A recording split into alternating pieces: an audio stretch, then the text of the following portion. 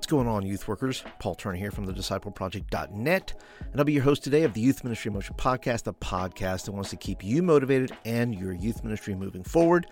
Glad that you are here today. I hope that you are doing well.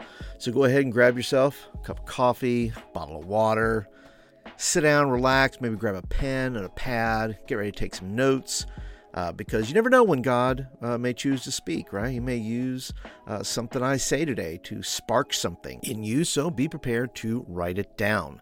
Today's episode is brought to you by the Disciple Project Outreach Manual. Stop the meeting, start the movement, and raise up a new generation of doers.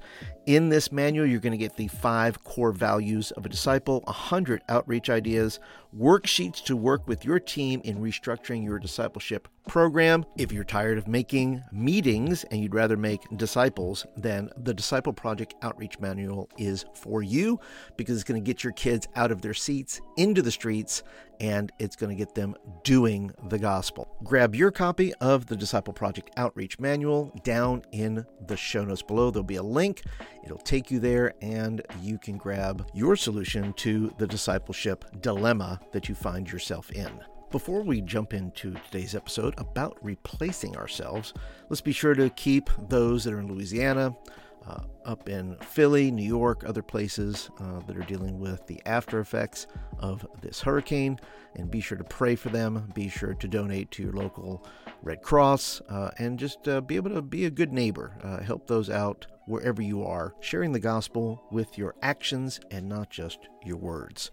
All right, so let's go and jump into today's episode, talking about replacing yourself. I was listening to ESPN Get Up one morning, and they were talking about Russell Wilson asking for more money to stay the QB in Seattle. And I think it was Louis Riddick who said, and I paraphrase this, front offices are victims of their own arrogance. If they feel like they have enough cap space to trade for who they need, they can let people walk.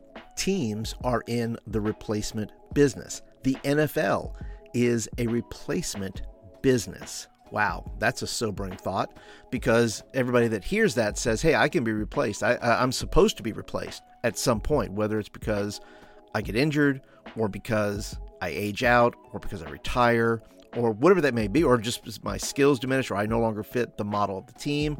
That brings a certain perspective saying, look, you can be replaced.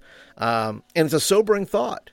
And the honest, assessment here is that we are all replaceable eventually. Football players eventually lose leverage as they get older and their skills diminish. And I don't believe this is the case for Russell Wilson, by the way. I'm not a Seahawks fan, but I don't think Wilson's ready to retire yet. I'm a Giants fan, by the way, so go blue. And it's really not much different in the church. I mean, if you read Ecclesiastes, I think Solomon put it well when he's talking about, a man plants a field or builds a huge temple or does something, it's eventually given over to somebody else. And I think we have to keep that perspective. Otherwise, our thinking begins to solidify that we are the only answer, that we're going to be around forever, which is not true. Have you seen the youth ministry landscape? Because youth pastors, come and go. They are replaced by somebody else. And that's not always a good thing. Sometimes it is. But a lot of times, youth pastors are thrown to the wind. And that's unfortunate, especially for the students in that church. But I've seen pastors try to hold their position in church through anger, manipulation, bullying, and silence. And they might have well said, look, you will pry this job from me from my cold, dead hands. Do you know somebody like that? And that's awful. It's sad. Everyone wants a job they love and find purpose in it. But you and me, the church, like it or not, are in the replacement business. Jesus said, therefore, go and make disciples of all nations, baptizing them in the name of the Father and the Son and of the Holy Spirit. Matthew 28:19. So why? So they could replace themselves. Think about it. Why does a church not make disciples? Maybe it's because they simply don't want to be replaced. Because if you are in the replacement business, if you are making disciples, eventually somebody comes along and takes your job, takes that position. Think about your youth ministry. Think about if you trained people to do what you do, you could be replaced. You say, well, that's scary, Paul. I want my job. Listen, your job is to replace yourself. Your job is to raise up leadership. Wouldn't you like to have your students do what you do? Wouldn't you like to have team leaders, adult team leaders, take a role of mentoring versus actually doing the things in your youth ministry? I would say that would be the goal of every youth ministry, is to bring students up to where you don't need adults doing everything. They have a role, which is to mentor, to teach, to train, but not to necessarily do the stuff. I think churches spend a lot of time in creating programs and educating people so that leaders are not replaced. Because if you are just doing education and more learning, you're basically putting off the eventuality of being replaced. So if I have more classes, more things, then I get to stick around a little bit longer. But Jesus shared himself with his disciples. He gave them power. He gave them his authority. He gave him his name. He gave them his anointing. Then Jesus called the 12 together and gave them power and authority over all demons and power to cure diseases. And he sent them out to proclaim the kingdom of God and to heal the sick. Luke 9:1-2. That's where it gets sticky. People who have power and authority do not want to share it often. They want to hoard it, protect it from the commoners. If a church is not equipping saints to do the ministry, they are failing. I think we can agree upon that. I think we could say the same thing of youth ministry. If youth ministries are not equipping youth to do ministry, then that's a fail. It's not just about education.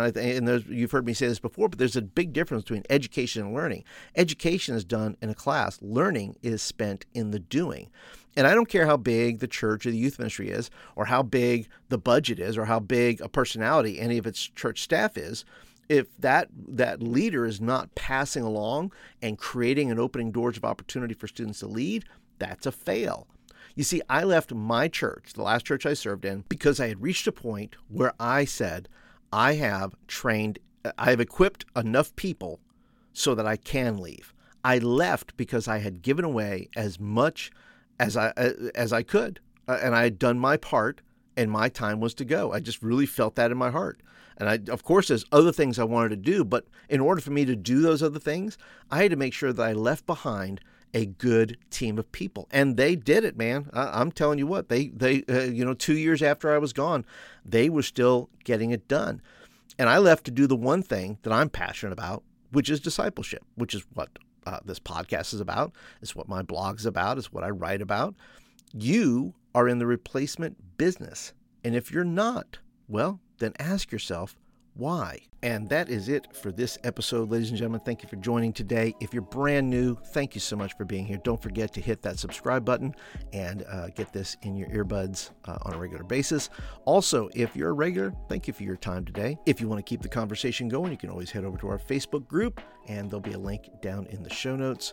Guys, thank you so much. And if nobody's told you lately that you're doing a good job, listen, you're doing a good job, and you're just going to get better. We'll catch you guys in the next episode.